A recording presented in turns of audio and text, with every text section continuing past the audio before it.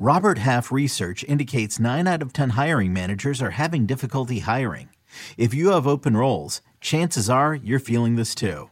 That's why you need Robert Half. Our specialized recruiting professionals engage with our proprietary AI to connect businesses of all sizes with highly skilled talent in finance and accounting, technology, marketing and creative, legal, and administrative and customer support. At Robert Half, we know talent. Visit roberthalf.com today.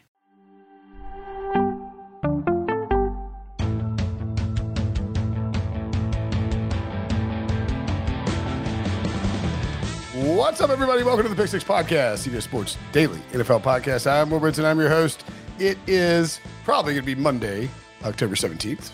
You're listening to this podcast for much of the time that you're watching this podcast, even on YouTube, youtube.com/pick6, because it's close to midnight, which is surprising given how quickly the final Sunday night football game appeared to be tracking. Instead, Mike McCarthy, this timeout, dragged it out. Joining me to probably complain about Mike McCarthy, although maybe give him a little bit of credit, Ryan Wilson and John Breach. What's up, boys? Hey. You know, Mike McCarthy is not even close to being on the hot seat, Breach. I think he's availed himself nicely through no small part of Cooper Rush acting like he's Dak Prescott, sort of 4-1. I think Cooper Rush, the law of averages, caught up with Cooper Rush on Sunday night, and he will now take his place on the bench. He's going to get his gold watch. Thank you for your service, and sayonara. Yeah, speaking of laws, Wilson, Sunday night seemed more like Murphy's Law for Cooper Rush than the law of averages. By the way, Breach is coming to us from a bathtub. I don't know what that little joke is, but you can't hear him because it takes his mic about 15 seconds to get warmed up. What? So, Breach, explain in 10 seconds what that stupid thing is you just said. You don't record from a bathtub? Would go wrong. Yeah, you don't know Murphy's Law? Yeah, I do, but I don't know if that qualifies for Cooper Rush. He threw 3 interceptions in the first half after not turning the ball over a single time. His luck ran out. It's Wilson's same statement, except. Oh, I see. Okay, I only heard like bits and pieces. CD Lamb. Yeah. No. Okay. We agree. I just couldn't hear you. It's like every third word because your microphone was Brinsoning, as we like to say in the business. It's breaching. So don't call it Brinsoning. It's breaching. Every podcast he used to talk for 10 seconds to get his microphone going. We forgot to do. He didn't do it. In Breach's defense, for the first time in human history, Breach, Brinson rushed us to go live, so you were not prepared for what was about to happen. Unbelievable. Breachbot unprepared for. And also, this is Brinson's backup equipment. When he complains about something, they send it to me, and I'm stuck using it. Yeah, that's right. All right. So anyway, Eagles 26, Cowboys 17. Dominant first half for Philadelphia. It looked like they were going to crush the Cowboys. Really impressive third quarter by Dallas and Cooper Rush, who didn't have everything go wrong because clearly he had some things go right. Got him back in the game, got him within 3 points. And then the Eagles, I believe they go down to score a touchdown first and then get the Chauncey Gardner-Johnson interception. Was that right? They were up 17-0, then 73 at the half is all I know. But what I want to talk about specifically. It was 20 to 7. Yes. Brinson, yes. 17, I mean. Specifically, do we know if we're going to point fingers at Mike McCarthy or maybe even Kellen Moore?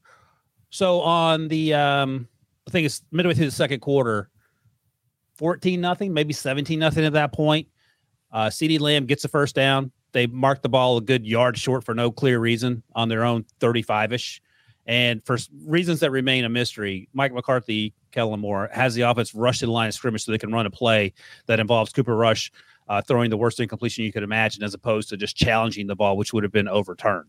That, to me, was not the turning point, but a play that stuck out as something incredibly stupid and something we would usually make fun of Mike McCarthy about. That's not why they lost this football game, but those are the type of things that drive me crazy, and I'm a middle of the road observer, and I would imagine Cowboys fans were not happy about it either. Well, the thing was, Mike McCarthy has been such a good coach all year. I mean, we ripped him last year, but he has been coach of the year material through the first 6 weeks, especially winning these games with Cooper Rush, and for that kind of a bonehead play to happen. And that had to come from him because Kellen Moore is not going to be out there calling a fourth down play unless the Cowboys are going for it on fourth down. The only person that has this final say on that is going to be the head coach.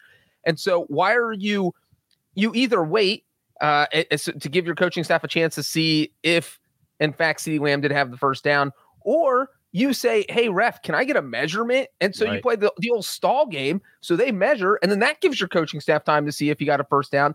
The worst option here, the only bad option is rush to the line and run the next play because it's fourth down because they messed up the spot. And the Cowboys made that happen. It was unbelievable. Like you said, Ryan, it was such a ugly first half that might not have been a huge thing, but it felt like it was pretty big because if the Cowboys still have the ball at their own 36 and they were down 14-9 at that point, they just go down and get a field goal or a touchdown. It's 14-3, it's 14-7. And then maybe it's a completely different game. Yep. Yeah. I mean, that checks out. They also could have got a Noah Brown touchdown catch. It was overturned on replay after he only got 1 foot in twice, not 2 feet in, which is kind of an interesting argument. And no butt cheeks. Yeah, if you get two of the same foot in, should that not count? Tap it twice? No, that doesn't count. Obviously not. I'm kidding. Brown. I say. Anyway, look, the Cowboys are 4-2. Cooper Rush finally had the game. Now everybody can shut up about the Dak Prescott thing. This was going to happen at some point. It was just a matter of how long they could string this out to get Dak fully healthy and get him back on the field. And by the way, B-Mac made a good point in HQ a moment ago. 4-1 is fantastic. We'll all take that with Cooper Rush, but you're taking 4-1 with Dak Prescott had he been 100% healthy as well, right? I'm taking Dak over Cooper Rush. If he had gone 4-1 in the last 5 games, everyone's ecstatic as a Cowboys fan. Is what I'm asking you. Yeah, look, like Cooper Rush, you signed for 4-2 right now all day long, coming out of knowing what you know about Dak Prescott's injury. No, listen to me. If Dak Prescott starts every game is completely healthy, you're ecstatic at going 4-1 over the last 5 games. Yes, that's all I'm saying. Like that year. So this is like, don't be angry about tonight's game. As Breach, you get a free roll. It's like a free roll for Cowboys fans. You could easily be like 0-6. Right. Granted, the defense is really good, and I'm not saying that the Cowboys are an 0-6 caliber team. It's just that when you lose your starter, particularly on a roster where the offensive line has seen some attrition. They love to feed Zeke Elliott. They don't have the depth at wide receiver that they used to a few years ago. It would be very easy for the Cowboys to have lost a bunch of games with Cooper Rush under center. They found a way to win 4 games to start the season. You're 4-2, 6 weeks in, and you're going to be getting Dak Prescott back sooner than later, probably next week, based on the fact that how Cooper Rush played, although the Eagles defense is pretty good.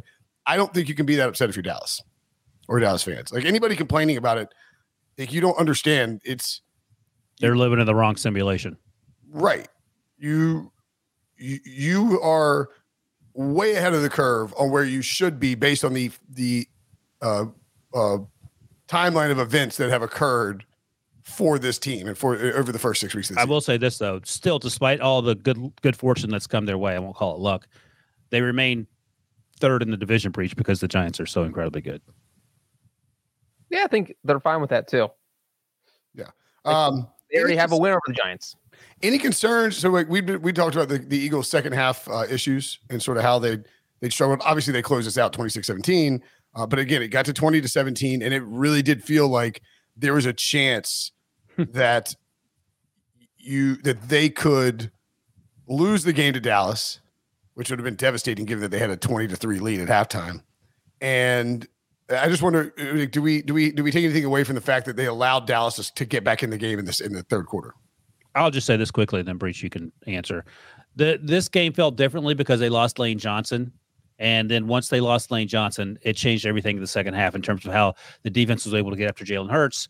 I think the Eagles ran 9 plays on 2 drives in the third quarter. We obviously saw what the Cowboys offense was able to do.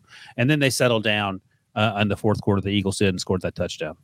Yeah, and I think that when the Cowboys cut it to 2017, that next possession kind of became, all right, if the Eagles are for real, they're going to put their foot on the Cowboys' throat, drive down the field, get a touchdown, and just put this game out of reach. And that's exactly what they did. I mean, I think 12 or 13 play drives, 75 yards. And then, so it was like Cowboys fans had 3 minutes of excitement where they're like, oh my gosh, we're within 3 points. We could win this game. And then the Eagles just deflated that whole thing. They put the old pin in the balloon and just popped everything. And what I agree with you completely on the Lane Johnson thing. Also worth noting that because that happened early in the third quarter, right? Mm-hmm. And about at the same time, with 11:20 left in the third quarter, Chauncey Gardner-Johnson hurt his hand. And so those two things, I'm not saying that they're like the linchpin. I mean, they're very important players, but Lane Johnson going out and Chauncey Gardner-Johnson going out for much of the third period. Micah Parsons was, Dan Quinn really started to utilize Micah Parsons on the right side of the Eagles, attacking on the left side of the Cowboys defense, I guess. But dropped him in coverage against Dallas Goedert after sitting him on a blitz against the backup right tackle, and you could tell that it was a shift in the Lane Johnson thing and the Chauncey Gardner-Johnson thing caused each side of the ball for the Eagles to take a step back in terms of their performance. It was easier to get across the middle against that Eagles defense, and you could attack Jalen Hurts from the left side of the defense. So, yeah, maybe that's it. But, I mean, and good for them for correcting and getting it back together. And CJJ came back on the field. Lane did not come back. He's in concussion protocol, I believe. Just a reminder that Lane Johnson's an awesome player and a really important part of what the Eagles did. Yeah, that's why that offense changed when Jack Driscoll came in to play right tackle. And that was pretty much it. Gardner-Johnson came back in, had another interception to the touchdown that would have been that Breach previously mentioned, the CeeDee Lamb that was underthrown when Cooper Rush was begging for a hit to the face. He didn't get hit to the face. But, yeah, I mean, I think it's a hallmark of a good team. And they've sputtered in the second half. In previous weeks, this felt differently just because of the Lane Johnson thing and the other injuries. Landon Dickerson went out for a while as well late in the game. So the good news is they have their bye. Hopefully they can get everyone healthy, and 2 weeks from now they'll be ready to roll. Their defense is phenomenal. Their offense is steady as she goes. It's incredibly balanced. They can obviously run the ball, and they can it's sort of cliche to say that the running game travels. But they ran at Micah Parsons all night, and they used Micah Parsons' athleticism against them because they have a pretty good athlete in Jalen Hurts who can run the RPO almost to perfection. And they let Micah Parsons decide where he was going to go, and then Jalen Hurts decided what he was going to do off of that, and it was pretty effective. Yeah. That was the Cowboys' offensive game plan, or the Eagles' offensive game plan was amazing. The fact that they kind of just went at Micah Parsons, and the Cowboys just had no clue what to do in the first half. And granted, Dan Quinn, they did adjust a little bit and slow him down the second half. But it was just like the Cowboys looked like they had never seen the type of football the Eagles were playing. Like the Eagles had invented a new sport. Sorry, I'm trying to Google these Spanish insults being thrown at me in the chat. Very interesting. You wouldn't have to Google it if you knew Spanish. Boom. Oh, that's a hardcore. Or can you explain what it means, Breach? Spanish stuff. No, Which because one? we're focused on the podcast. We're not. Yeah, I'm not squirreling it, looking up the comments. Hey, Billy, let me ask you. I'm interacting with the users. While Brinson learns a little Espanol, let me ask you a question, Billy. Billy's got to wait on the Eagles. That's right. There we go. Yeah. Hey, are you at all concerned that Nick Sirianni's getting a little too cute, yelling at opposing players on the sidelines, telling them to F off, and then strolling through the tunnel on the way back up, yelling things like, how about the Eagles? Or is that just Philly bravado and either like it or F off? I mean, I kind of think that that's who he is. He's been like that ever since he got here. And it kind of took us aback a little bit because we thought he was being fake at first. As a, that's right. When he wore the Iverson jersey. We thought it was like, all right, you're doing a little too much, like win games, especially when we went 1-5 to start the season, like win games. Right. But now, like, we've seen that, this is just who he is as a person. And I mean, I think the guys really galvanized around him. You saw Fletcher Cox in the background there, like showing support for his coach. Like he shows a lot of support for his guys, and they return the favor. So, I mean, it shows on the field. Everybody's in tune, everybody's in sync, and that's kind of what you want with a team that's like has Super Bowl aspirations. You want everybody on the same accord. That's kind of what we looked like in 2017 with Doug Peterson. So, I mean, it's exciting to see, but there's some questions definitely popped up today. So. Hey, why? Somebody O Plus asked in the chat. How about that unnecessary 2-point conversion at the last TD? What was? They want to get to 11 as opposed to leaving it to 10. So I don't understand why you don't run the ball. Like, but I mean, they ran the ball on the 2-point conversion. Didn't they? The QB sneak. Like, why are you? If you're going to take the penalty, okay, 1 yard. Right. You just went for it on 4th down earlier in that half, and you've been unstoppable. You're like 13 for 16 on 3rd and 4th and 1s. And you doing the old quarterback. Yeah, doing the old rugby thing again. It's worked every single time. I don't understand why you just wouldn't kick to go to 10 and then you can't lose with a field goal and a touchdown. I didn't get it. I mean, 9 or 10, what's the difference? Well, if you have 9 points, there's a huge difference. If they get a touchdown and a field goal, you lose. Oh, yeah. So I think they were unconcerned about. My guess. I mean, I don't know. I didn't care one with the other. I didn't see what the Ben bot said, but my guess is that they were unconcerned about Cooper Rush. But yeah, I would have been fine with kicking too. I guess I didn't put much thought into it at that point. Look, I gotta say this before I get off. It's been a good week for Philadelphia. All right, get out of here. Get out of here. No. We took care of Brinson's. Take off the phone. Be a man. We took care of Brinson's Atlanta Braves on Friday. We took care of the Dallas Cowboys on Sunday. And now we got the Sixers in Boston on Tuesday to close out the week. I'll be there. I'll be supporting my guys. So, I'll look at Philly you. to the day I die. Philly versus everybody, man. Philly versus everybody. That's right. My Eagles versus everybody, Billy. All right. Stop. Thanks for weighing in. Yeah, see what happens. Okay. That's right. Jalen Hurts, one of just a few to have 6. Wait, what was that? Go back to that. Anyway, well, we'll move on. 6 passing touchdowns and 6 rushing touchdowns in the team's first 6 games since 1970. Jalen Hurts this year, Kyler Murray 2020, Cam Newton as a rookie in 2011, and then Cordell Stewart in 1997. Yes, another point made there about the Eagles really quickly. Maher missed that field goal. It would have cut it to 6 because Sirianni went for 2. And if that had happened, then the Cowboys would have covered in this game and not Philly. As noted, like people were like, it wasn't mentioned on the broadcast. You know who would have mentioned it? Al Michaels. Al Michaels would have brought it up immediately. Oh, that's a big one for some people out there. Do you know who you are? All right, let's move on to the next game. The highlight of the CBS, really the highlight of the 2022 CBS Sports NFL package. The Bills at the Chiefs. Buffalo comes away with a 24-20 victory. Josh Allen became the first starting quarterback ever to beat Patrick Mahomes twice at Lambeau Field. And Buffalo Arrowhead. At Arrowhead Field. Sorry. I was scrolling through the research docs to get back there. And really, it feels like Buffalo kind of continued to exercise some demons as it relates to this Chiefs team that has sort of haunted them. They beat them last year, obviously, the regular season. They beat the hell out of them last year in the regular season. 2 wins against Mahomes, 3 wins against Allen for Mahomes. Both pretty good performances in all those games. I kind of nitpicking. Look, this was just going to be a close game. It was going to be a good game. It was. It wasn't as high scoring as many people believed it would be. The under obviously hit easily. Allen was 27 to 40, 329 yards, 3 touchdowns, 0 interceptions. The last 3 years, Allen leads the NFL in most games with 300 passing yards, 3 touchdowns, and 0 interceptions. 9 of them. Patrick Mahomes is 7th. Tom Brady 6 and Kirk Cousins 6. As well. And Josh Allen also tied Jim Kelly for most 300-yard pass games plus 3 touchdown games with 12 in Bills history. Clearly, he's going to end up having that record. They were down by 3 and got the ball back with 5:31 remaining. They went 76 yards in 12 plays for the game-winning touchdown, a drive that ate up 4 minutes and 27 seconds off the clock. They only punted twice on Sunday, and they punted just 22 times in their last 11 games, including the postseason. Buffalo is just freaking awesome, man.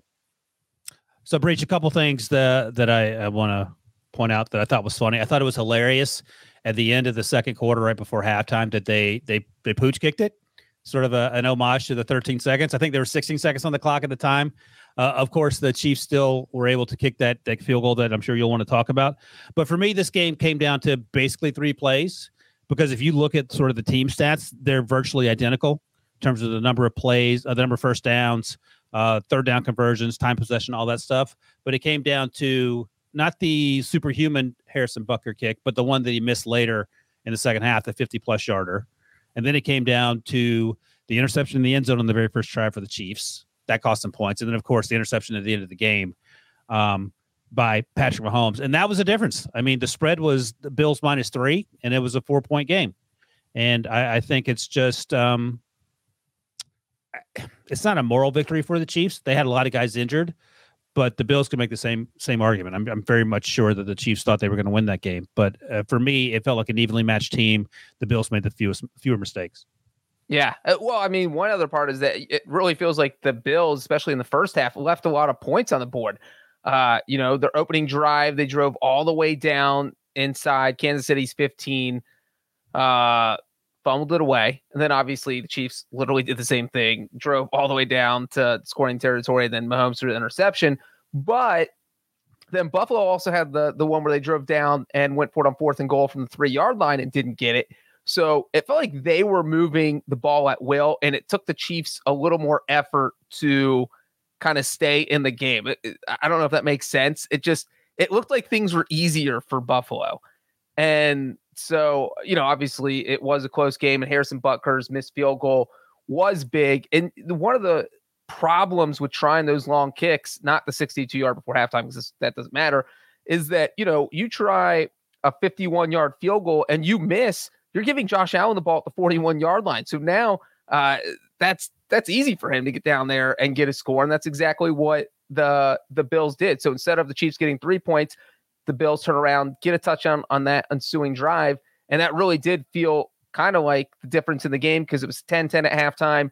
KC could have gone up 13-10. Nope, you missed the field goal. So now instead of being ahead 13-10, you're trailing 17-10. And so that was definitely a big swing. But yep, Butker also had a field goal that no one hits, which is that 62-yarder. Just the 13th field goal of 62 yards more in NFL history, and the longest in Chiefs franchise history. I mean, I would assume that like him hitting the 62-yarder before halftime was part of the reason why they were willing to do. Oh yeah, definitely. I mean, Butker's a good kicker, and the fact that he made that, because remember he missed the past 4 games with an ankle injury, so Andy Reid's probably think, we'll send him out there just to make sure he's good to go. He nails that, and then you feel comfortable with him kicking anything the rest of the game. By the way, just for real quickly on the Cowboys Eagles, Dak Prescott was asked about. Ed Warder asked him if he'll be back this week. Yeah, for sure. That's my plan. Just worth noting. Also, breach on that 51-yarder that Butker missed. 4th and 6, 33-yard line, plus 33. 10-15 third quarter. What was the score in that game? 10-10. Yeah, 10-10. The Ben bot, the Baldwin bot says it's a toss-up as to whether you should go for it or attempt a field goal. Going for it on 4th and 6, the conversion rate's 47%. Field goal attempt is 64%. I don't know if going for it is preferred there. Only that you save yourself 8 yards if you don't get it. If you miss the field goal. I mean, I'm fine with the attempted field goal kick, especially after he smoked a 62-yarder. Well, I mean, you're at Buffalo's 33, so you can't punt. Yeah. And I mean, I think, like given the fact that he hit the long one, to me, I'm fine kicking, because you go for it there. And again, you give him a short, you're giving him a pretty short field as well if you miss it. But I don't know. I mean, now the other argument would be this, that on 4th, was it 4th and 6? So it's 4th and 6. And we always say, what do we always say? It's like, if you want to beat the Chiefs, you want to beat the Bills, you can't be scared. You've got to be aggressive. The question is, does that also apply to those same teams? Like, do the Chiefs need to be aggressive to beat the Bills? Do the Bills need to be aggressive to beat the Chiefs? You know what I'm saying? Like, usually we're talking about like a team that's overmatched in that situation. Does it apply for these two teams against each other? Well, the Bills went for it at least on 2 4th downs and didn't get them. I don't know what their total 4th down success rate was, but Breach mentioned one. There was also one. Bills went 1 for 3. There you go. 4th and 3 early in the 4th quarter at the plus 46. Josh Allen tried to QB sneak. He didn't get it. They actually were playing that, and then he threw the ball incomplete when it was 17-17. And the next drive, Butker did make a field goal to make it 20-17. And things went from there. Well, and the 4th down they did convert would have been one that would have been hotly debated if they did not convert it. That came when the Chiefs were up 20-17. Buffalo had a 4th and 1 from their own 33-yard line with just under 4 minutes left to play in the game. So you are trailing, you're at your own 33, 4th and 1. If you don't get it, you're basically handing the Chiefs a field goal. And then obviously they went for it.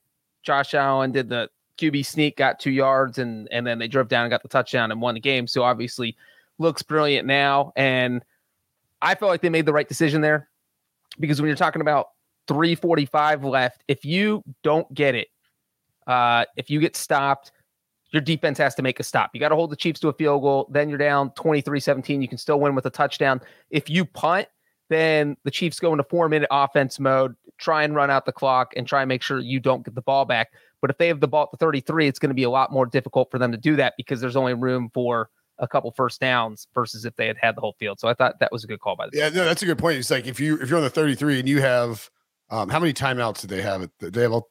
Yeah, I think they still had all 3. Yeah, so I think they used any other timeouts actually in the second half. So if you Yeah, if you give it up, you're like, all right, look, you can run the ball 3 times and kick a field goal, but you don't want to punt and then let the Chiefs eat up clock because that's what they're very, very good at.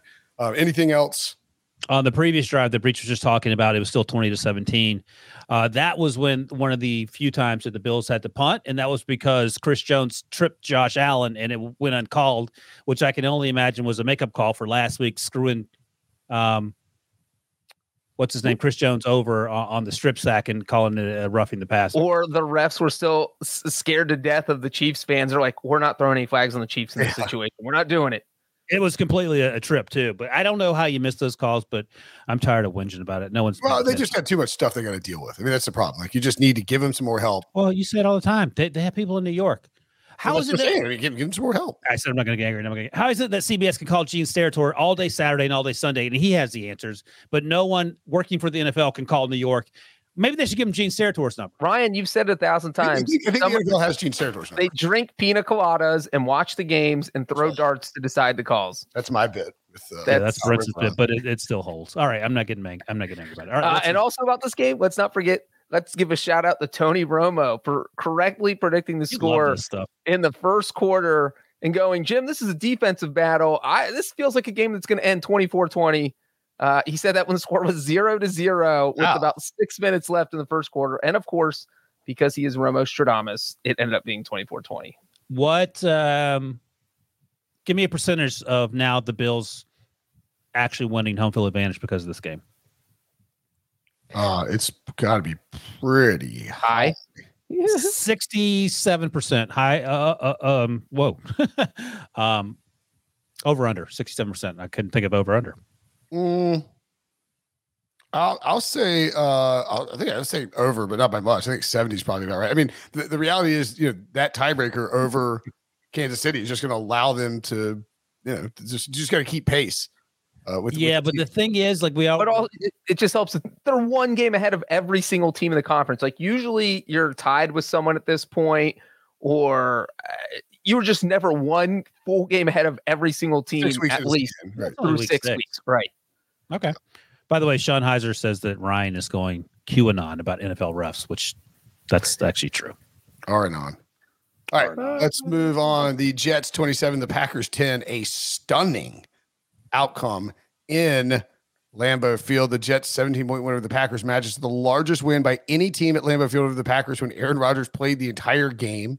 The Packers have lost consecutive games in the regular season for the first time in 5 years. The last time they lost consecutive games, they finished 6-9-1 and missed the postseason. I believe Mike McCarthy got fired that year, or at least got fired the middle. No, I guess it was the middle of the next year where he get canned. Breece Hall.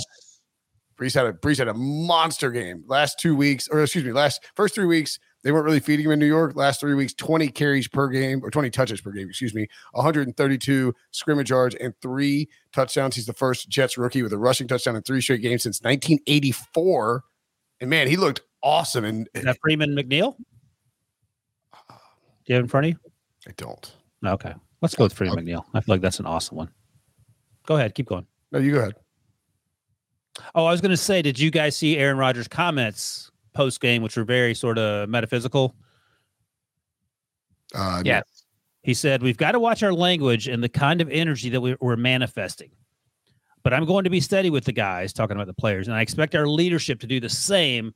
And the implication, at least reading the Athletic post-game by Matt Schneidman, is that at points during the week, Matt LaFleur wasn't exactly positive about the mindset coming in this game. And in part because Robert Saleh is his best friend, in part because his brother's on the coaching staff for the Jets, and that perhaps maybe had something to do with it. LaFleur actually said during the week, ultimately, you hate beating up on your buddy in this league, but it is what it is. And I think that perhaps for reading the tea leaves, Aaron Rodgers took issue with that. Well, and also worth noting that Rodgers last week after the game was asked about looking ahead. Like they lost to the Giants. He was asked about looking ahead. It was like, I don't want to. He's like, I'm not going to answer that because I don't want to talk about that. I don't want to think about that. I'm going to tell those guys that sort of body language, that sort of mental approach is not acceptable. And I get that as a veteran leader. But that's because some of his teammates had said, "Oh, we'll be fine. We'll beat the Jets next week." Yeah, but this is also the guy that ran Mike McCarthy out of town. and has, been described as prickly by some of his former teammates. So I don't know. I get it. I don't know if any of that mattered once the game started. I think the takeaway for me is that the Jets are better than we thought they were, and the Packers are worse than we thought they were. Aaron Rodgers didn't look great. He got beat up a lot, and that seems to be a recurring theme over the course of the first 6 weeks or so of the season. It's the third time this season the Packers have not scored 15 points in a game. That is a huge problem. And it's not even that they're worse than we thought they were. It's their offense is like 1,000 times worse than we thought they were going to be. And I think a lot of people assume they were going to take a step back. You lose Devontae Adams when he's getting 170 targets. Where are those 170 targets going when Aaron Rodgers doesn't trust any of his receivers? What are you supposed to do? And it feels like Robert Saleh really, he said his thought process seemed to be, you know what, Aaron Rodgers doesn't like throwing these guys. They're going to try and run the ball a little bit. No, that didn't work. So now Aaron Rodgers has to throw 41 passes when he hates throwing to everyone on the team. And that, of course, is not going to work. And the Packers were a special teams disaster. I mean, this was the type of team they had. What? They had a field goal blocked, a punt blocked. A punt block for a touchdown. Yeah. A punt block for a touchdown. I believe they were the first team since the Packers in the playoffs against the 49ers to have a field goal blocked and a punt block for a touchdown. So they did also block a punt, but they didn't score a touchdown off of it. Someone in the comments asked what was Jair's comments coming into this week, and he said last week that he wasn't worried about the defense after the loss to the Giants, but would be if the Packers lost the following week being today on Sunday. So that sort of led to all the other conversations we had about the Aaron Rodgers remarks and then LaFleur and all that. And that's Jair implying we're good as long as we beat the Jets. Like we should beat the Jets. Yeah. And of course they did not, and they got smoked. And so Prince, you always bring up the concern scale. What's our concern rate with the Packers on a scale of 1 to 10? 9.5. Yeah, I mean that ain't even over exaggerating, and Brinson likes to exaggerate. I mean, it's probably more like a 6.5 or 7 if I'm being like realistic, just because you see. No, it's not. It's 9.5. This team is playing so poorly that not even Brinson will put them in the Hall of Fame. That's how bad they're playing. This is the fourth time in Aaron Rodgers' career. He started 3-3 in 2008. He missed the playoffs. In 2010, he won the Super Bowl. 2012, lost the divisional round, and obviously we don't know what is going to happen with them here. I mean, the one thing you could say too, though, is like, it's possible that the Jets and Giants are much better than we think they are. It's also possible the Packers should have taken their bye after coming back from London. We discussed that coming to the week. It's like that's a dangerous spot for Green Bay. No bye. You're bringing the Jets in. This is a coaching staff, as you mentioned, that has an intimate knowledge of what Green Bay likes to do on offense, and really like their philosophy. Rodgers doesn't have the offensive line's not great this year. The running game was non-existent for him against the Jets. Quinnen Williams was an absolute monster in this game, by the way. I believe he blocked the field goal, didn't he? Blocked the field goal. It was just all over Rodgers in the backfield. If he's like, that's such an intriguing sort of possible breakout if he's morphing into a dominant player.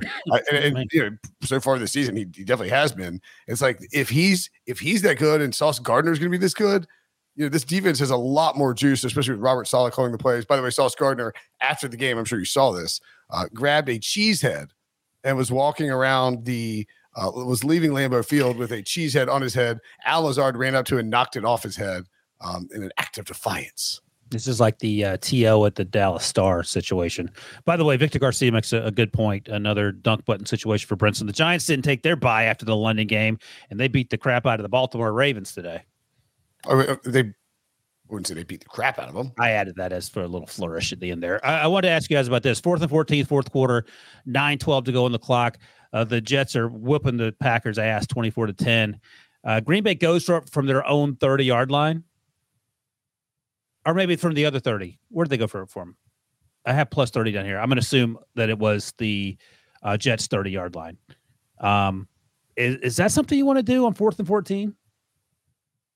Down 14 points with 9 minutes to go. That feels. Oh, it's the Jets 37. Yeah. Yeah. Okay. So that was right. The plus. It felt like.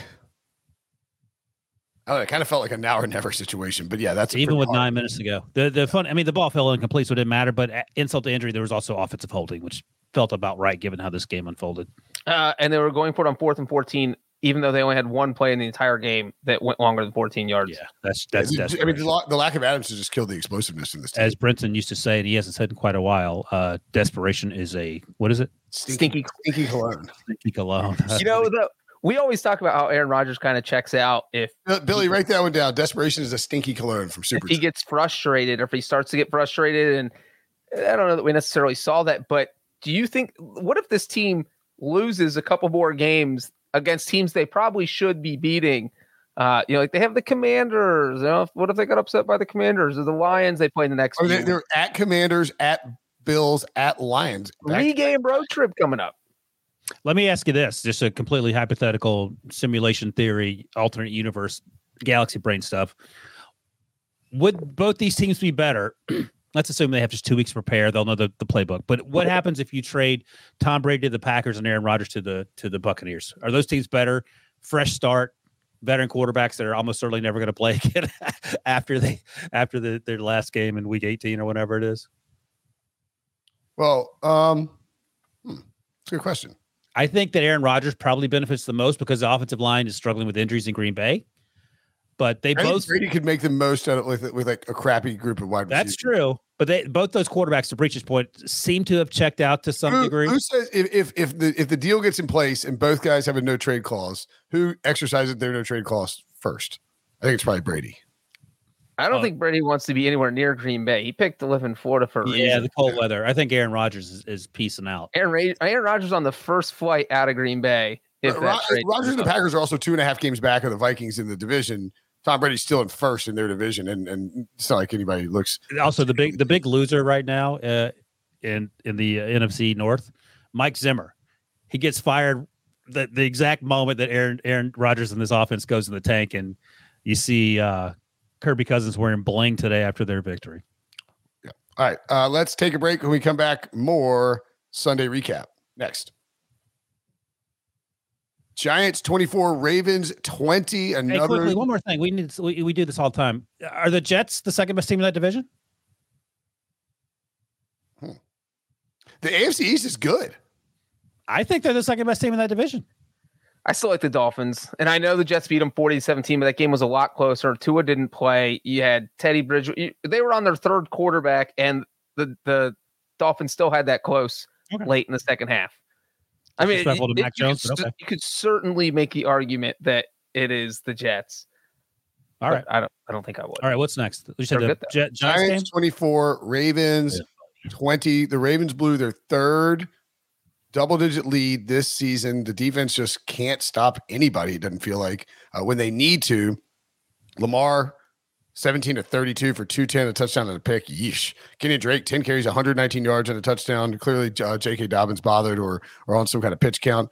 Daniel Jones, 19 of 27, 173 yards and 2 touchdowns. And Saquon Barkley continued his resurgent season with 22 carries, 83 yards and a touchdown. Nothing super explosive, but a good job running the football nonetheless.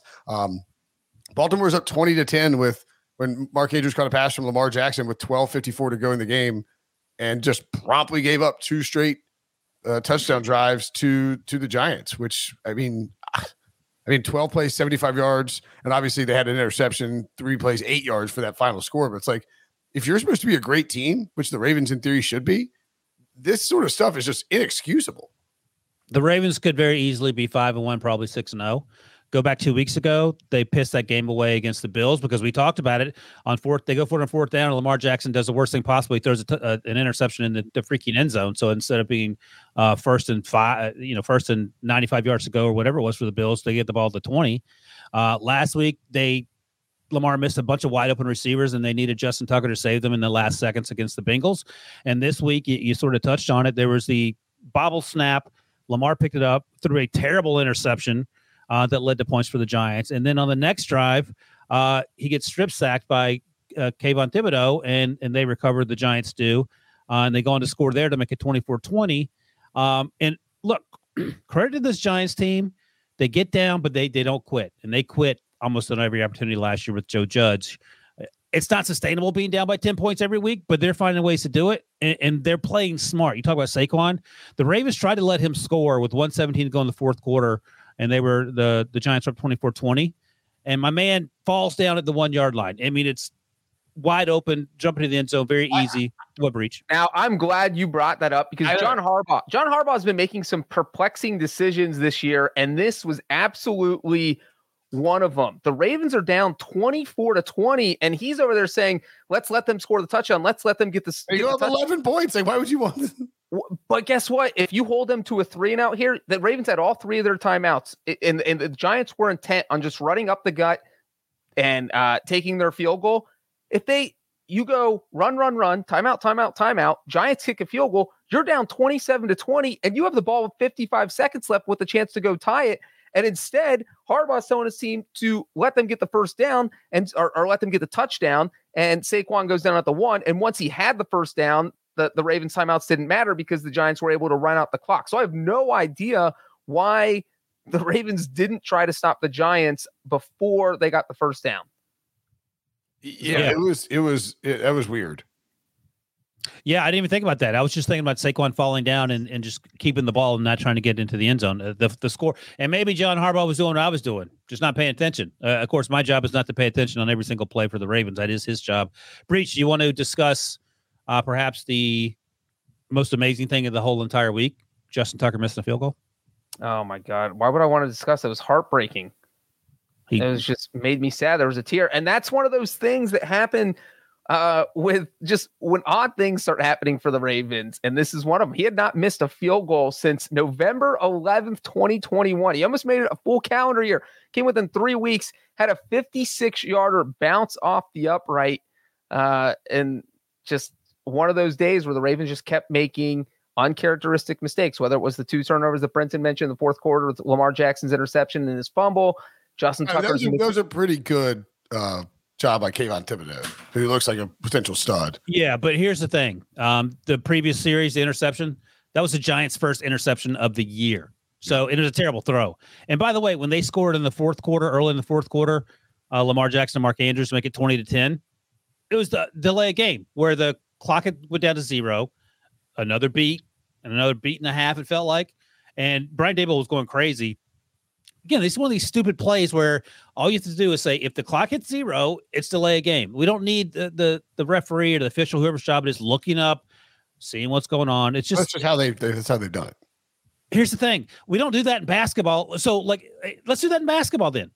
Let's just say, when the shot clock's at 0, have the referee look up and see if the guy shot the ball. What if the referee has like an electrical thing on his wrist that shocks him, and then the whistle's in his mouth, so he goes. It makes him blow his whistle. Right, here's something you can do. You can put like rocket boosters on his feet, and if he doesn't get the call right, the rocket boosters go off and launch him into space. I guarantee you'll never miss a delay game again. But anyway, the point is, like space. He might like space. Maybe it's Elon Musk. Who knows? But the point is that the Ravens weren't gifted that touchdown. It was a nice play. They were helped. They were aided by the miss by the officials to make it 20-10 in a game that they eventually blew anyway. So it didn't matter. Giants are now 5-1 in one possession games this season. That's right. Every single one of their 6 games have been decided by 8 points or less. They're the only team in the NFL this year to have each of their games be decided by 8 points or less.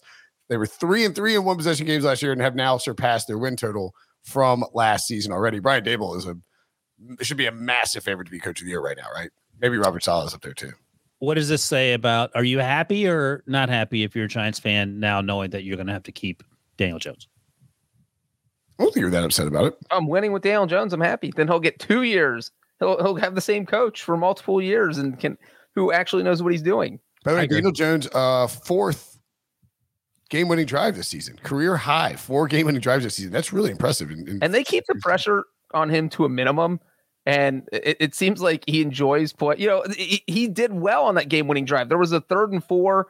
I think the Giants were on their own 30 or 31 yard line. And it was just like, all right, is the moment too big for Daniel Jones? This was in the fourth quarter after the Ravens had just scored a touchdown on their drive and taking a 20-10 lead. So like, if they don't convert here, the game's probably over. And what does Daniel Jones do? He throws an 18-yard pass and was just like, all right, Daniel Jones, maybe this guy's for real. Danny Dimes. By the way, let's not forget to point out, we buried Daniel Jones plenty, so I don't want to be like hypocritical about it, but here's the list of coaches he had before this season. Head coach Pat Shurmur and offensive coordinator Mike Shula. Head coach Joe Judge and offensive coordinator Jason Garrett. head coach Joe Judge, offensive coordinators Jason Garrett and Freddie Kitchens.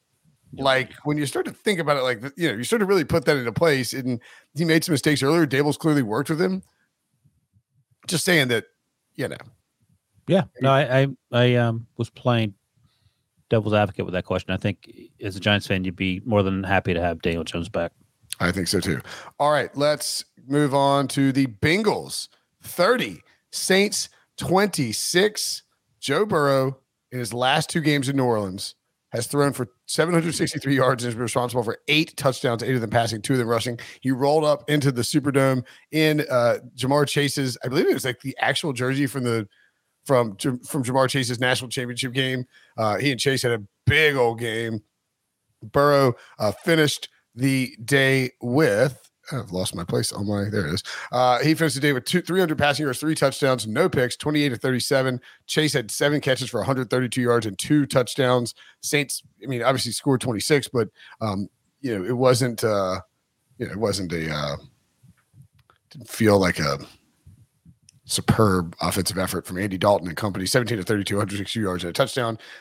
Now, finally, Andy Dalton has lost to the Bengals for the first time in his career reach. Thank God. Because for a second, I didn't think it was going to happen. I thought Dalton was going to pull a rabbit out of his head. Is that what they say now? Out of his red head, the red rifle. This game was insane. This is exactly what I would expect from an Andy Dalton versus the Bengals game. I knew there was no way Cincinnati was going to blow this out. And, I think some people thought that because New Orleans was missing Michael Thomas, Chris Olave, Marshawn Lattimore out in the secondary, which is huge when you're playing a team like the Bengals. And Jarvis Landry. So the Saints were missing some big names on both sides of the ball. And after about 3 possessions, it was like, oh my God, the Bengals cannot take advantage of any of this. The Saints are doing a lot of what the Ravens did, and they're going to make the Bengals dink and dunk everything to score points. And Joe Burrow is going to have to be patient. So this was a pretty crazy game. The Bengals struggled a little bit early. Trent Taylor, I think, fumbled a punt, and then the Saints turned around and scored. Very first drive. Saints scored 3 plays later on a Dalton touchdown pass, and it was just like, oh my God, it's going to be that kind of day. And then, you know what? Joe Burrow did what Joe Burrow does. I mean, it's funny you say that because I was watching and I thought Andy Dalton was going to Andy Dalton it up. It wasn't entirely his fault. But 4 minutes to go in the fourth quarter, Saints are up 26-21.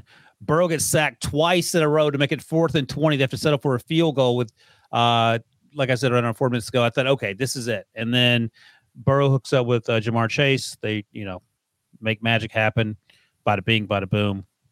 They're 3-3.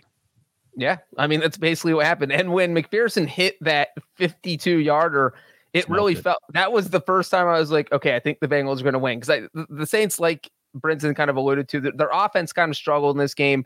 Yeah, they had a few big moments, definitely had a few big plays. There was a 40-yard touchdown run, and just they did enough to stay in this game, and they were good at slowing down what the Bengals were doing. And then obviously the Jamar Chase touchdown to win the game was just insane. For Chase to kind of just catch an out route, go up the sideline, and turn into a 6-yard touchdown was just bonkers. Is the offensive line playing better? I mean, you just mentioned a fourth quarter sack where Joe Burrow lost a bunch of yards and forced them to kick a 52-yard field goal. So Burrow got sacked 3 times. He was under pressure a lot. It wasn't ideal, but it's better in the sense that he didn't get sacked 6 times or 7 times. Let me revisit this question. I think I know your answer, but just in case, are you trading Penei Sewell for Jamar Chase, or are you still staying the course? Keeping Jamar Chase. Ever. All right. Did you ask him if Zach Taylor's a good coach too? No, I didn't ask him that. Zach Taylor looks like he's been working out. He looked pretty good in his little black shirt there, but is he a good coach, Breach? Same thing I say every week. Saints went. Sometimes he's the best coach. Sometimes he doesn't look like the best coach. The Saints went 1 of 5 in the red zone. Yes. Thanks, Andy Dalton. That's not going to. That is why they lost the game. Yeah, I mean, they could have easily. I mean, you look at the stats; it's a pretty even game. They were up, I believe, most of the game, right? I mean, yep, yeah, pretty substantial lead, 23-14, and then I mean, you just got to be. They were missing Marshawn Lattimore and a bunch of other dudes. It's just the Bengals didn't hold any leads in this game till the Jamar Chase touchdown catch with 1:57 left. Yeah, I mean, Joe Burrow likes to close out, and he closed out. Huge 4 win for the Bengals. touchdowns, three passing, and 1 rushing. I would be remiss if we did not mention that. Thank you for not being remiss. I wouldn't want to be remiss. You're frequently remiss, so good job by you, Breach. Steelers 20, Bucks 18. Game of the year, if you ask me. Survivor, adios amigos, Survivor pools. By the way, just total, bloodshed in Survivor. If the Rams had somehow lost to the Panthers, it was going to be insane. I think that the circa, by like the afternoon game starting, 45% of the remaining 700 people in the circa, the millions had lost their entries. Steelers Bucks was a big one, with the Steelers taking down Tom Brady to the score of 20-18. Kenny Pickett actually got hurt in this one. He's in concussion protocol. Mr. Trubisky came in, and Mr. Trubisky played pretty well on short notice, didn't he? Oh my God, he was dealing. He looked like I'm not even kidding. He looked like 78% of Josh Allen at the time he was out there. 9 for 12 for 144 and a quarter and a half of work. That's some slinging on this terrible Matt Canada offense. Kevin Dotson, the left guard, I think that Brinson and/or Breach would have played left guard better today than he did. He had 3 holding calls, including the one that got Kenny Pickett concussed. Like, he was such a bad at holding that he couldn't hold the guy long enough not to get Kenny Pickett body slammed. So that has to be fixed. We're talking about the Bengals offensive line. The Steelers offensive line has been a concern for a while. But, man, I give Mr. Trubisky credit. He came in there and he was absolutely slinging. He had completion. This is insane to me for a team that didn't score a first quarter touchdown until the very first drive of this game on Sunday this season. But here's the Steelers today with Mr. Trubisky. Were 5 of 7 on third downs. They converted a 3rd and 15, a 3rd and 13, a 3rd and 6, a 3rd and 11, and a 3rd and 15.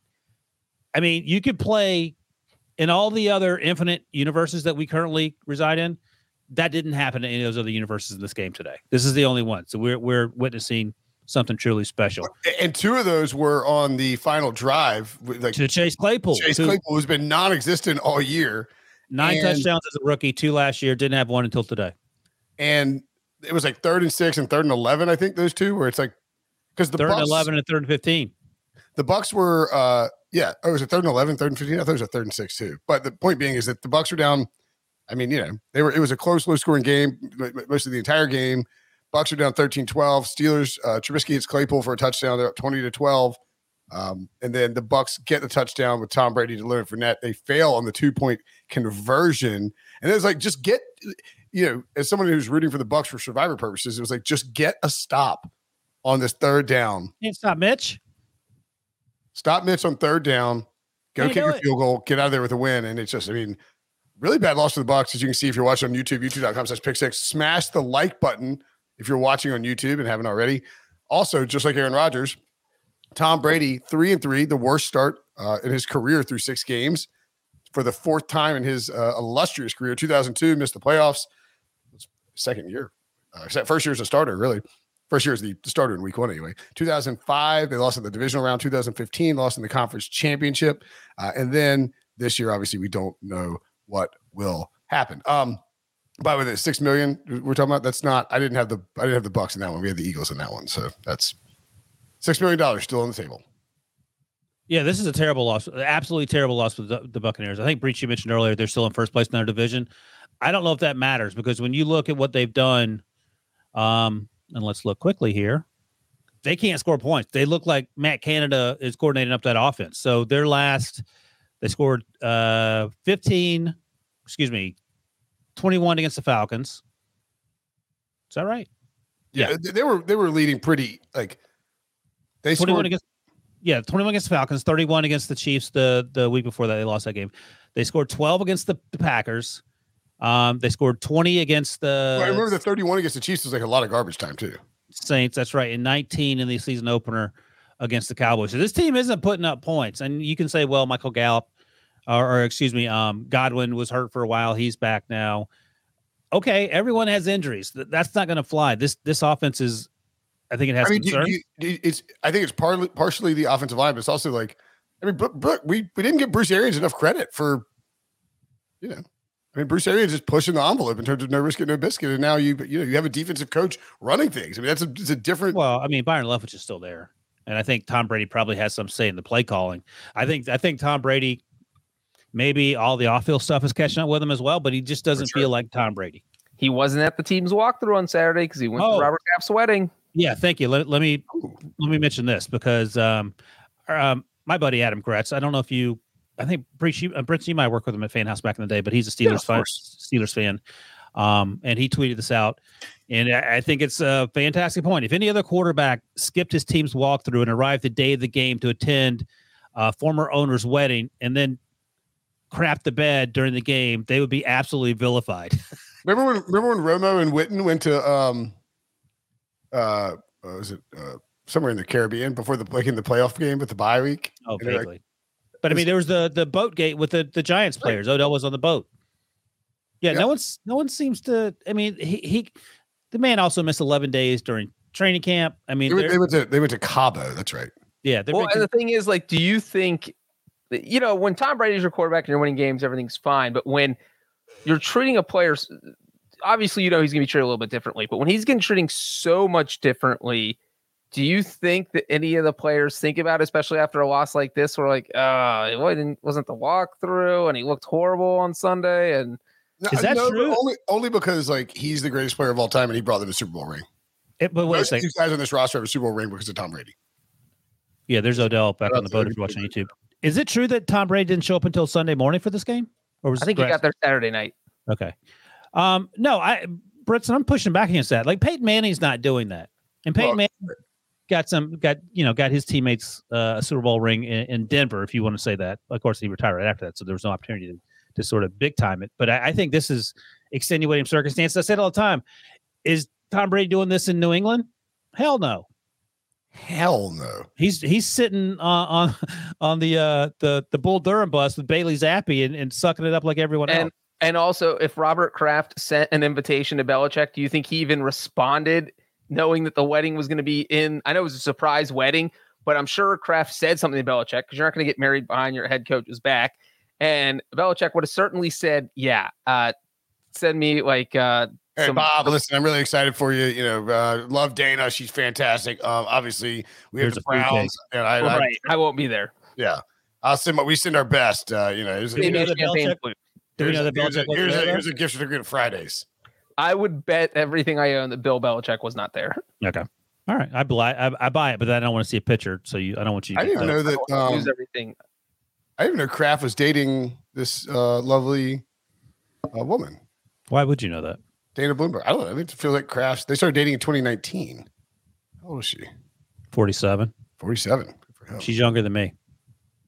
Well, slightly better looking. I'll give her that. And she's a doctor, whereas you are not.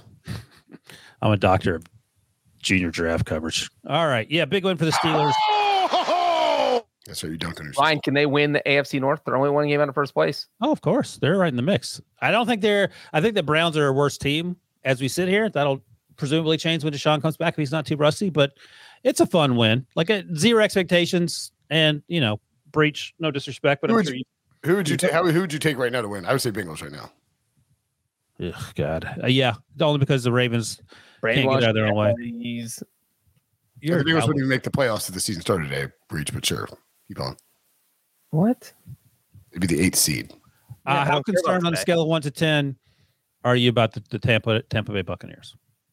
Exact, a little bit lower than the Packers. Really? I think it's higher. It'd be a much easier division. Yeah, but I'm not talking about just getting to the playoffs. They're going to get to the playoffs, going to lose by 50 points. I don't think they're going to lose by 50. Okay. The defense is good. Let's see how they kind of put it together the second half of the season. Are they good? They just got Mr. Trubisky. I mean, they lost on the road to. There was a lot of weird games today. There's a lot of weird games every week, right? Yeah. Maddening. I mean, there's 1, 2, 3, 4, 5, 6, 7 teams in the entire league that are better than 3-0. I love that Billy doesn't even say move on. He just says pivot. he knows it. I don't know, maybe he thinks move on doesn't work anymore. Yeah. All right. Pivot. Well done, Mr. Trubisky. You get the game ball. Falcons 28, 49ers 14. Again, weird games. Talk about can the Steelers win the AFC North? Can the Falcons win the NFC South? Yes, they can. 3-3, tied with Tampa at the top. Obviously, Tampa has the. I'll just say this quickly. last year we made fun of the Falcons for winning 7 games by a total of 7 points or whatever. At least they're winning these games convincingly. Like, this was a big win. They were up 14-0, got tied, and they scored the last 2 touchdowns. So, yeah. Falcons also 6-0 against the spread. Oh, there you go. Dang. Nice timing. Only team in the NFL that's still unbeaten against the spread. I remember, was it last year or 2 years ago where we decided we have to apologize to Arthur Smith because he was way better at his job than we thought? I think we got to double down and now like get an Arthur Smith tattoo, because this guy has completely revived Marcus Mariota's career. And granted, they did have time together. They were in Tennessee together at the same time. So they're already. Marcus Mariota's career died while he was his offensive coordinator. Not really. In Tennessee, they replaced him. Smith wasn't the offensive coordinator until Ryan Tannehill was a starter. So he never really got a chance to utilize Marcus Mariota. And so what he did, he completely redesigned the Falcons offense. And this thing has just been, nobody knows what to do. I mean, they're just running all these little read options. Mariota actually keeps it, because a lot of times people don't buy it because you don't think the quarterback's going to keep it, because no one wants to see their quarterback get splattered on a hit by a defensive player. And no, Mariota's like, no, I don't care. I'll run it. 6 carries, 50 yards, and a touchdown. 13 of 14 for 129 yards. The guy only threw 1 incomplete pass, and he's doing this week in and week out. The Falcons have looked good. The Saints, they were beating the Saints in week 1, 26-10, blew the lead. So this team could easily be 4-2. We all know what happened to the Buccaneers last week with the roughing the passer. Maybe they win that game if the roughing the passer is not called. So, I mean, I think this team is better than we think. And that, you just asked if they could win the NFC South. I say, why not, Brinson? By the way, Breach, Marcus Mariota started 6 games in 2019 before he was benched midway through the season for Ryan Tannehill in the first year that Arthur Smith was offensive coordinator. 6 games together. That sounded dumb. I said they really didn't have any time together. He got benched while Arthur Smith was the offensive coordinator. Like, in Arthur Smith's first year as an offensive coordinator. Yes. Okay. Yes. All right. In other words, my point that Arthur Smith was running the offense and Marcus Mariota's career died is accurate. It didn't die that season, though. You just said it got revived. That's when it ended. It was on life support. It's been dead for 2 years. All right, listen. Let's not get hung up on this. Brinson won that one. You lost, Breach. Just take it. Personally, I wouldn't take this level of disrespect. You don't have a choice. Is this Falcons team better with Mariota than Matt Ryan? Yeah, because they could do this stuff that Arthur Smith wants to do. I think so too. And you can't do that with Matt Ryan. I will say this feels a little different to Breach's point. Like the one of the touchdowns they scored early in the game, they scored it actually late in the first quarter. Jeff Wilson fumbled at the 21-yard line. AJ Terrell picked it up, tried to dive across the end zone, got knocked out like at the 1. And typically, a typical Falcons team, that ball goes out of the back of the end zone and it goes back to the 49ers. But Jalen Hawkins jumped on it. The ball took a weird bounce, and that it didn't go straight out of bounds. It actually stayed in bounds, and he wasn't out of bounds when he touched it. So it saved them that stupid touchback rule. And that sort of feels like the Falcons season as a microcosm in one play, because typically, like we've said, they've been sort of pseudo laughing stocks, and now they've sort of found ways to win. And added bonus, as I mentioned in Slack, Arthur Smith will buy you a beer if you help him win a football game. Love it. Selly beers. Good deal. Interesting schedule coming up for Atlanta at the Bengals. Oh, look at that. Arthur Smith pounded Bud Lights in the locker room. You'd love to see it. A lot of coaches pound some Bud Which, Lights. as we talked about on my pick show, Brinson, I really like the Falcons to cover. I think I say you really like Bud Light. I like Bud So Light. they have the Bengals. They're at Cincinnati, and they're like 6.5 point dogs. Breach loves the Falcons against the spread. Then they have the Panthers at home, the Chargers at home, at the Panthers, Bears at home, at the Commanders, Steelers at home. Well, they're losing the Steelers game, but I think they win all the other games. I mean, those 7 games, like, I don't think it's crazy to say they could go 4-3. Yeah. I'm not going to push back on that. Yeah. 4-3. I mean, 5-2 is not out of the question.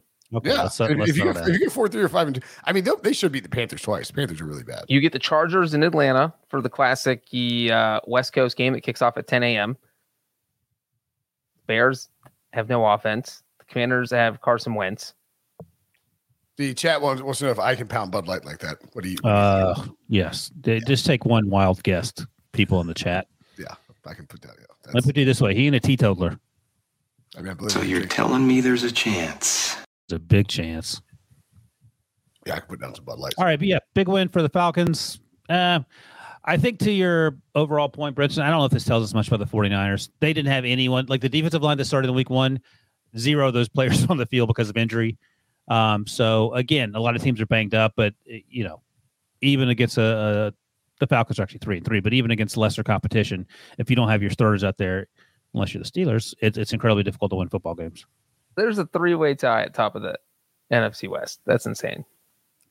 And the best team we'll be talking about shortly.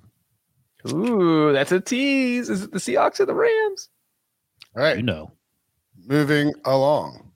Patriots 38, Browns 15. Bill Belichick has 324 combined regular season and postseason wins, tied with George Halas for second most all time. Only Don Shula, 347, has more. I think Belichick will definitely coach to beat Shula as long as it takes him. And maybe it won't take very long since Bailey Zappi is the new Tom Brady. Mac Jones is getting Drew Bledsoe. Zappi recorded 100 passer rating his first career start in week 5. He's the third rookie quarterback in the Super Bowl era to record a passer rating of 100 or higher in each of his first 2 career starts. Joining, any guesses as to who the 2 answers are to this trivia question? What's the question? 100 or better passer rating in the third rookie quarterback in the Super Bowl era to record a passer rating of 100 or higher in each of his first 2 career starts. Who are the other 2 quarterbacks to do it? Ben Roethlisberger and Andy Dalton. Ding, ding, ding, ding. Is it Andy Dalton? It's Andy Dalton. No way. It's Dan Marino and Andy Dalton. That's insanity. I cannot believe you guessed that. Child, please. Oh my God. CJ with some. It's my favorite. The whole point of the thing, was going to be able to like, Breach wasn't going to know it was Andy Dalton. And I was going to be like, sorry, it's Andy Dalton. You said I was, of course, joking. I said, there's no way it's going to be the Red Rifle, and it was the Red Rifle, in fact. I'll just say this. One of our good buddies who I will say he's in the Cleveland area. I won't say anything more than that. He texted me as this game was winding down and said, this is a hog screwing. And he didn't use the word screwing, but his sentiment was the Browns have found new and inventive ways to lose football games they shouldn't lose. I didn't watch a lot of this. I did see the first series where Jacoby Brissett threw a terrible interception. And then I saw the subsequent highlights. And this game got out of hand in the fourth quarter, it looked like, just looking at the score. This game got out of hand in the third quarter. I don't know. And I said this last week on Cleveland radio. Like, Deshaun Watson isn't some magic elixir. Like, he hasn't played in 2 years by the time he gets back. He could be incredibly rusty. And this team is doing the exact opposite of what Cooper Rush is doing for the Cowboys. They are they're stacking L's. They're not stacking W's. And they're losing games they shouldn't lose. I don't even think it's all Jacoby Brissett. He didn't play well today, but I don't know, man. This team remains not good for Cleveland Brownsian reasons. It feels they could be 5-1. Yep. Are they more disappointing than the Ravens or no? Yes, much more disappointing. Oh, okay. All right. Really? I mean, they're blowing games. It's not like they still had a talented team. They have Nick Chubb. They have a good offensive line. They have Myles Garrett. They like the quarterback was the only question mark. They should have beaten the Falcons. They blew a 2-touchdown lead in the final 2 minutes against the Jets. Like, oh yeah, that's right. And Joe Flacco. Here's the difference: is I think the Ravens are going to bounce back. Like, I still think they will be competing for a playoff spot. I do not think that about the Browns.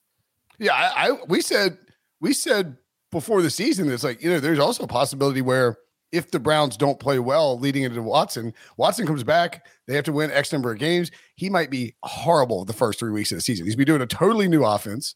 He gets to be a little with the team more than like Zoom I guess most people would expect. And he's been injury prone. He's torn his ACL twice in his career, once in college and once in the pros. Like, it's not a surefire thing that Deshaun Watson can come out of nowhere and like just having not played in 2 years and just be great. Yep, I agree. Huge win for the Patriots. It feels like a Patriots win. They're somehow 3-3. Handsome Bill Belichick now has 324 wins. Second behind, he's tied with George Halas now. Second behind only Don Shula, 347. So the Patriots schedule is really interesting. Bears at home, at the Jets, Colts at home, Jets at home, at the Vikings. 3-2. 4-1. I think they're going to win the next 4 games. They're going to split with the Jets. I think no. No, what? They're going to sweep the Jets. No, I like 3-2. I think I'll go 3-2. Yeah, they're not. Belichick owns the Jets. Yeah, he owns Eric Mangini and Rex Ryan. Excuse me, Rob. What are you talking about? Wait, no, I did not see Bill turn down the game ball. What was that? I don't know. I will drop it in Slack so you guys can see it. They probably offered him a game ball, and he said no. That'd be my guess. Happens. Who's 41? That is rookie Brendan Schooler. Look at him. Belichick's like, get that ball out of my face, you young man. Yeah, you are cut, sir. Yeah, that's pretty good. Show up for work tomorrow. I think the Patriots are going to be 7-3 by the time they go to play the Vikings in Minnesota. Okay. Richard, I think 3-2. Well, I think we'll find out together. Is Mac Jones going to be? He's out like 2 or 3 more weeks, right? They're going to stick with Bailey Zappi. No, I don't think they would stick with Bailey Zappi if 300 yards and 2 touchdowns in his second start. They played against the Browns defense that basically is a bunch of stiffs somehow, even though they have a bunch of really good players. Bailey Zappi is not, and I can't believe I have to say this out loud, he is no McCorkle Jones breach. How dare you even? Are you worried about this McCorkle Jones situation? No, he has a high ankle sprain, which is basically ankle sprain. It's a break in your leg, not in your ankles. He's high ankle sprain. He's fine. Okay. The defense had only given up more than 300 yards passing in one game prior to this week. This Browns defense stinks, and for you to suggest otherwise is a pox in your own house. Do you remember when the last time the Patriots lost to the Jets was? When Robert Saleh wasn't there? 2015. It's a long time ago. Belichick doesn't know the Jets. You know what else 2015 was? The last time the 2 New York teams had a winning record together this late in the season. That's right. Things didn't have an answer for that, did you? Things change. That's right. Things change. Take that. Okay. Things change, Mox. Except my pancake recipe. It's been the same forever. You can't change that. All right. What's next? Well done. Patriots, Browns. Oh, by the way, shout out Myles Garrett. Myles Garrett is the all-time sack leader in Browns franchise history. Yeah, only because they started counting sacks halfway through Clay Matthews' senior's career. Still insane that he's like, 1982. And they only lost by 23 points. All right. Let's take a break, and when we come back, rapid fire through the rest of the games next. By the way, Nathan Graber McCray says, stop holding Wilson accountable for Mac Jones. No. Wilson pounded the table for Mac Jones. I'm still pounding. What are you talking about? You pounded the table. What are you talking about? You sound like me. Nathan, just so we're clear, Brunson's the man who had Jake Fromm going first overall in his mock draft. In the immediately following the draft. Jake Fromm currently sells insurance. Well, he sold insurance when he came to the NFL. That doesn't make me feel better. All right, rapid fire. Let's go. You go ahead and tell me. Oh, what are we doing? I don't know which games. I don't know. I was going to look up your Vikings Dolphins is up next. He's so vindictive. What'd you say, Breach? Vikings Dolphins is on the docket. I'm just stopping by to say, fire Ryan Wilson. Ryan Wilson, you are the worst. I'm not completely sure how Mr. Ryan Wilson here has a job at CBS. Well, the idiot is finally back. There is not a single analyst on this planet that is dumber than Ryan Wilson. All right, bro. These mock drafts need to stop. So my boy Ryan Wilson over at CBS Sports came out with his latest mock draft. Every week I pray that this guy will make a good mock draft, and he just can't do it. At this point, I could get hired for freaking CBS Sports. Stay off the weed. One of the only thing that binds that group together is that they all have yet to hit puberty. I enjoy listening to it, but these are a bunch of 13-year-olds that I can't say what I want to say. They don't have girlfriends, I would imagine. Vikings 24, Dolphins 16. Teddy Bridgewater was forced into this game. Forced into the game. I mean, it's so weird. It's like they were overcorrecting for the Tua stuff on purpose. Like Tua cleared concussion protocol. They're like, we're not playing him. And then Teddy cleared concussion protocol, but they're like, we can't start him. And, obviously Skylar Thompson gets hurt. He was 7-13 for 89 yards when he went down. Teddy comes in. And maybe this is why 23-34, 329, 2 touchdowns, 2 picks but I think I would have rather had Teddy for the full game if I was in charge. Kirk Cousins, 20 of 30, 175, 2 touchdowns. Dalvin Cook, 13 carries, 77 yards, and a touchdown long of 53. Felt like the I guess Minnesota was sort of in control of this game almost the entire way. There's a late kind of garbage time touchdown pass from Teddy Bridgewater to Mike Gesicki. Pretty dominant effort from the Vikings. Yes. I'll just say real quick, the Dolphins played a lot better than, considering their circumstances where that both Skylar Thompson and Teddy Bridgewater played in this game. They were hurt by missed field goal in the first half. Teddy Bridgewater then threw an interception with under 30 seconds left in the first half, which gave the Vikings time to drive down and get a field goal. That was a huge problem. And then there was also one other, the turnover. Jalen Waddle fumbled. It was 16-10, and the Dolphins were driving down to possibly take the lead, and he loses the fumble. Vikings go down, score a touchdown, game over. Bad fumble. Yep. Bad mistakes. But here's the good thing: like they have some get right games in their future. You have their schedule in front of them. Princeton, I'll bring it up real quick if you don't. They play the Steelers next. Then the Lions. So they play the Steelers. They host the Steelers. It'll be 1,000 degrees in South Florida. At the Lions, it's breach notes. At Chicago, Cleveland, and then you're bye. And then after that, they have Houston. So 3-3 is not a terrible place to be when you don't have your quarterback. Tua comes back next week. Fingers crossed. Hopefully, he can stay healthy and follow. The rest of the world can follow the protocols in the future. But it's 3-3. They had an opportunity to. The Bengals game. Did they have a chance? That's when Tua got hurt. So that's sort of when things flipped for them. They started 3-0. So yeah, I mean, it's not the way you want to. The last 3 weeks aren't perfect, but remember they started 3-0, but they had 2 fluke scores. And again, I'm not trying to dog the Dolphins. There's just like they had 2 fluke scores early on again, or that first game against the Patriots, the Waddle touchdown and a strip sack on the goal line. They had the crazy comeback against the Ravens, and then they sort of stole one from the Bills. Actually, it's not so crazy. The Ravens like to let teams beat them. So you're saying we have no idea if the Dolphins are actually good? Yeah, I mean, pretty much. They're fine. They got blown out by the Jets. They're not fine. Okay. What do you think the odds are to win the AFC East? Well, they're now the Bills are minus 1,200. So they're the 4th best team in the division. The Dolphins, they're 14-1, second best odds. Patriots 18-1. Jets 22-1. No, on the wins over Wilson, the Jets are 22-1. They're only 1 game out of first place. Yeah, they're not winning the division, but if you can bet, on who comes in second place. The Waddle TV. I'm talking about the Waddle TV from week 1. That was a fluke. It was. I mean, it's a 4th and 7 at midfield with 47 seconds left against the Patriots. That doesn't happen very often. What do you think the odds for the NFC North are?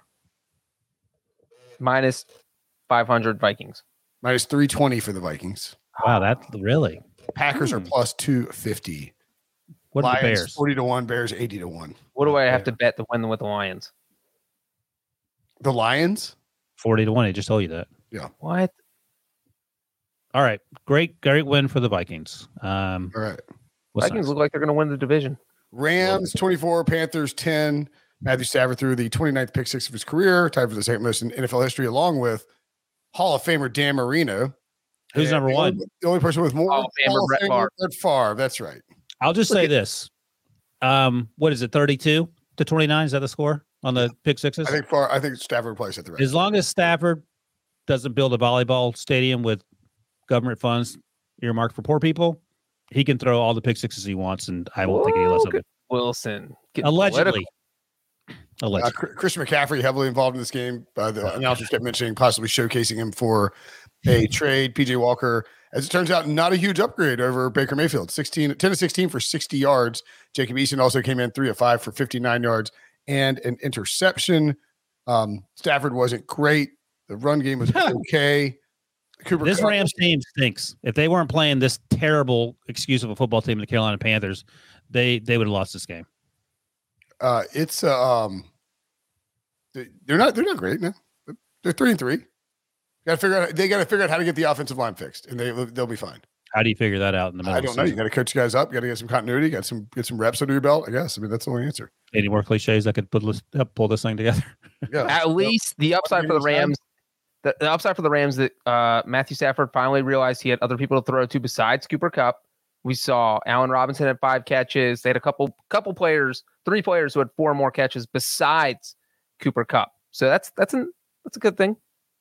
Against the Panthers team that has 4.5 players, one who quit in the middle of the game or was asked to leave, and Christian McCaffrey, who won't say it out loud, but I imagine he would love to be traded to a team like the Bills.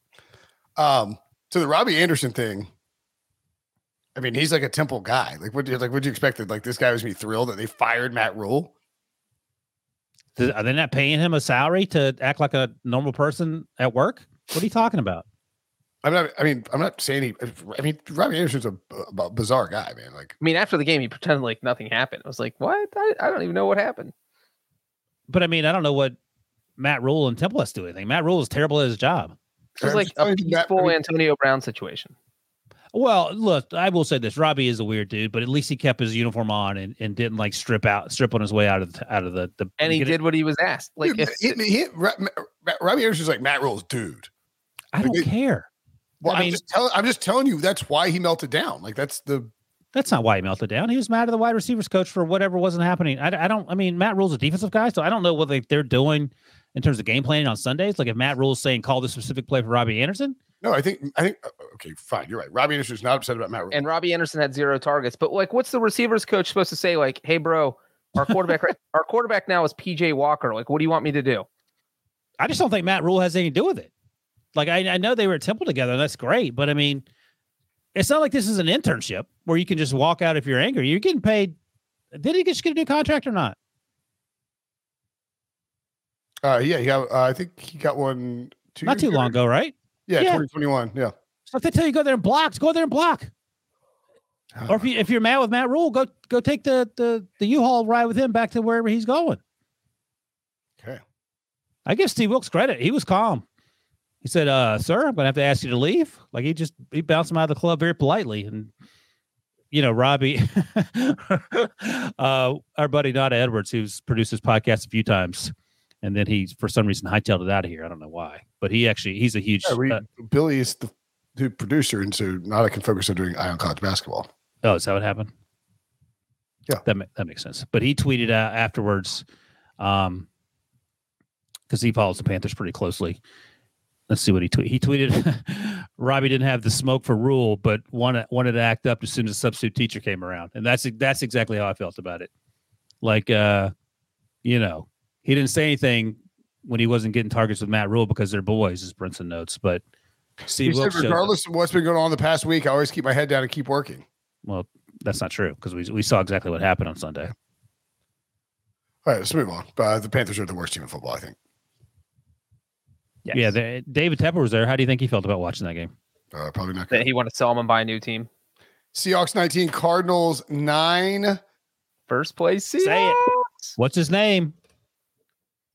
You remember? What's his full name? Eugene Cyril Smith III. I like that you're trying to take the Seahawks bandwagon away from me. You can have the Seahawks bandwagon. I was leading the bandwagon of people saying that the Seahawks are going to suck this year in the preseason.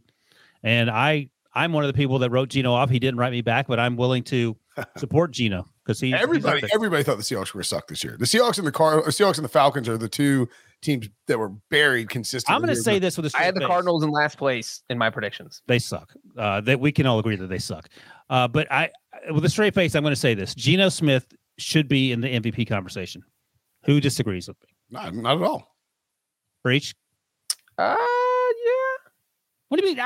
Yeah. He's leading the league in completion percentage. He's absolutely dealing out there. He ran for 48 yards today. Every time I looked up watching the game, he was scrambling for more yardage. Yeah, I mean, the fact that the Seahawks are tied for first in the NFC West in a season where people thought they were probably going to be 0-6 6 weeks in the season, they somehow have 3 wins. I think you could certainly make the argument because their defense has been non-existent for 5 weeks, suddenly showed up today somehow, and just absolutely stifled the Arizona Cardinals. I mean, watching the Seahawks defense actually do something was like, oh my God, if they start doing this, if they play just 40% better than they did the first 5 weeks of the season, this team actually could be good. And we got a taste of that in this game. What are the chances that Geno comes crashing back to earth in the next month? 0. Think so? You think he can maintain? 0. I will say, like, the Geno in the MVP conversation reminds me a little bit of maybe Alex Smith that year, 2016, I guess, where was that the Chiefs? Yeah, last year with the Chiefs, he was midseason MVP for some people, and you kind of knew it wasn't going to last. But dude, like, Geno looks great out there. I mean, he's slinging dimes. Like, I mean, he is playing so well that no one on planet Earth, including Ciara, would say that Russ Wilson's playing anywhere close to Geno Smith's level. Future, a huge winner in this Geno Smith. Oh boy, wow, that is a punch below the belt. Literally. Seahawks at the Chargers, Giants at home, at the Cardinals. Hey, Breach, I got a question for you. Why is Cliff Kingsbury such a terrible coach? Ryan, that's a great question. I don't think that. I honestly don't think. He pretends like everything's always hunky dory, but in fact, it does not. I will say like this: starting, Cliff Kingsbury has never said the term hunky dory. Go ahead. It does not seem like him and Kyler are ever on the same page. I mean, does that seem weird? It's the starting quarterback. They're tied together for the next 7 years unless one of them gets cut or fired or traded. Well, Brinson always brings up, or maybe you bring it up. They just signed him to a new deal. I don't think that matters. I think that reflects poorly on Steve Keim. This is the line from Kit Summers of AZ Central. He's a columnist for azcentral.com. This is a clip from it. All of the above is the responsibility of a head coach, especially one who calls offensive plays. And it emphasizes the arrogant mistake owner Michael Bidwell made last spring to sign Kingsbury and general manager Steve Keim to contract extensions through 2027. I mean, it's not wrong. Kingsbury didn't kick 3 field goals inside of 50 yards because he didn't trust the kicker. And Kingsbury actually admitted that much afterwards. They went into the game thinking we can't kick anything outside of 30 yards. So we had to go for it. That is just poor roster management and poor coaching. As Breach noted, they scored 9 points against one of the worst defenses. They scored 3 points. The other 6 came on a fumble return touchdown. And then also Kingsbury was vindicated because his kicker missed the extra point on that fumble return touchdown. And then you could say, well, it's his fault for not bringing in a kicker who can make something from 50 yards. But it's not like you have a ton of options at this point. But yeah, you can't go into a game and say, oh, I don't trust my kicker, so we're just not going to kick field goals, especially in a game where points were at a premium. One of his early possessions in the first quarter, they passed up a 4th and 4. They could have tried a 38-yard field goal. They decided to go for it. They got nothing. When you don't try a 38-yard field goal? When you're coaching a high school team that doesn't have anyone on the team that can kick. I would say that was the only one that was. The other 2 4th downs where they could have kicked field goals were 4th and 2. And I do feel like at both points in the game, he was probably thinking that he felt more comfortable with the ball in Kyler's hands than having his kicker out there kicking a field goal. Someone asked in the comments who gets fired first, Cliff Kingsbury or Nathaniel Hackett. And the extenuating circumstances are that Hackett just started the job and that Cliff Kingsbury just has a new deal. The Cardinals just aren't firing them. They're just not going to clean house if you're giving all those extensions to Kyler. So you're just going to win 3 football games for the next 3 years and just say, well, sorry. The biggest difference is that the Bidwills gave Kyler this extension, whereas the Walton family had nothing to do with the hiring of Nathaniel Hackett. And if they don't want him, they're like, hey, sorry, man. We'll get you a job at Walmart, but you're done here. I don't know what the Bidwells, how they made their money, or if it's just football. I mean, we know well and stuff. But we know the Waltons are the Walmart people, and typically, when you make money in another line of work, and if you invest in something that's not working, you move on from it, and you fire the dumbass that told you to invest in it in the first place. Which is Ryan. The Bidwills have owned the Cardinals since 1933. So they're like the Rooneys. That's their only. Except they don't have half as many Super Bowls. Yeah. Okay. Or any. But they don't have another line of work. Is your point? Yes. Fair enough. Actually, born in Chicago, Bill Bidwell and his elder brother Charles were adopted by Charles and Violet Bidwell, owners of the then Chicago Cardinals.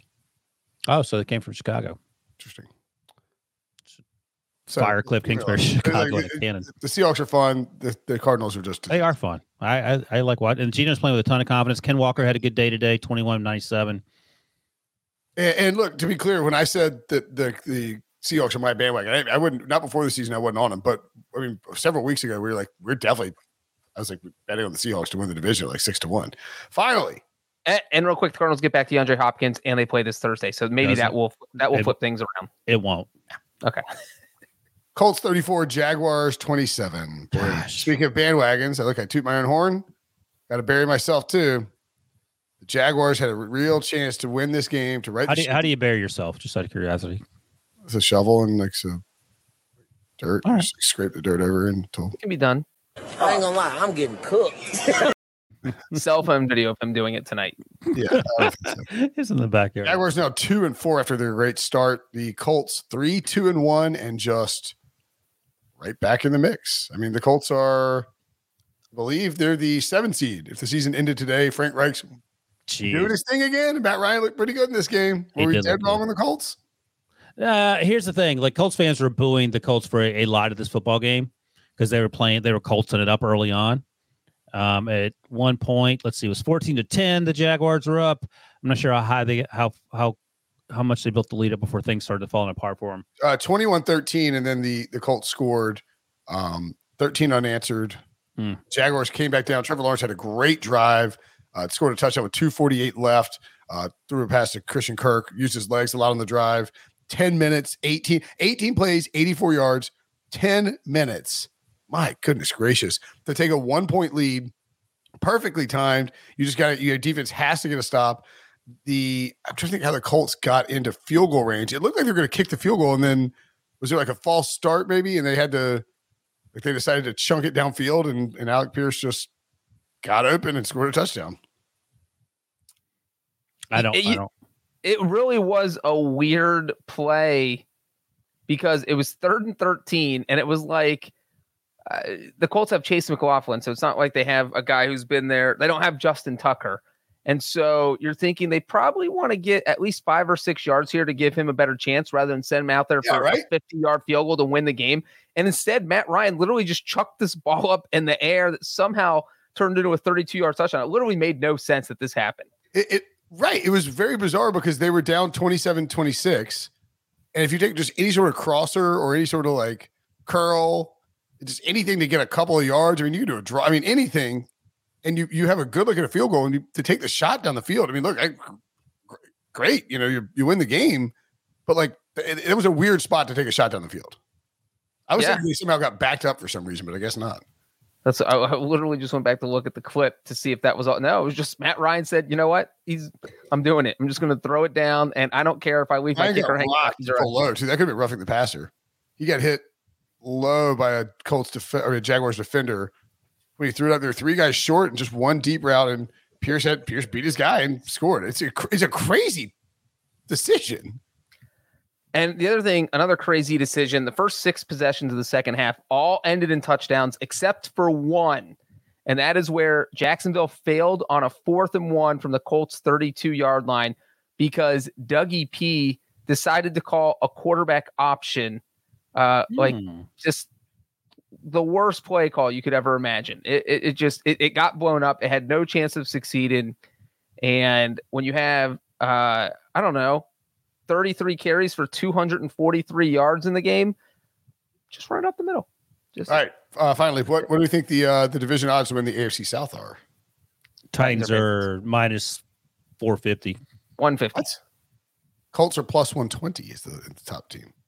The Colts? Yes, Ryan, the Colts. Why not the Titans? Because the Colts have a half-game lead over the Titans? No, the Titans have a half-game lead over the Colts. Yeah. Right. That's what I meant. Yeah. Take that. What are the Titans odds? Plus 160 for the Titans. I would crush the Titans. Jaguars plus 370. Texans 30-1. I don't know why the Colts are favored. That seems weird to me. Titans already have a win over the Colts, and they're currently in first place. And they're playing a ton better. Like Matt Ryan. They're playing the Colts next week. What a perfect way to end, right? Preview for week 7. Preview for week 7. All right, that'll do it for us.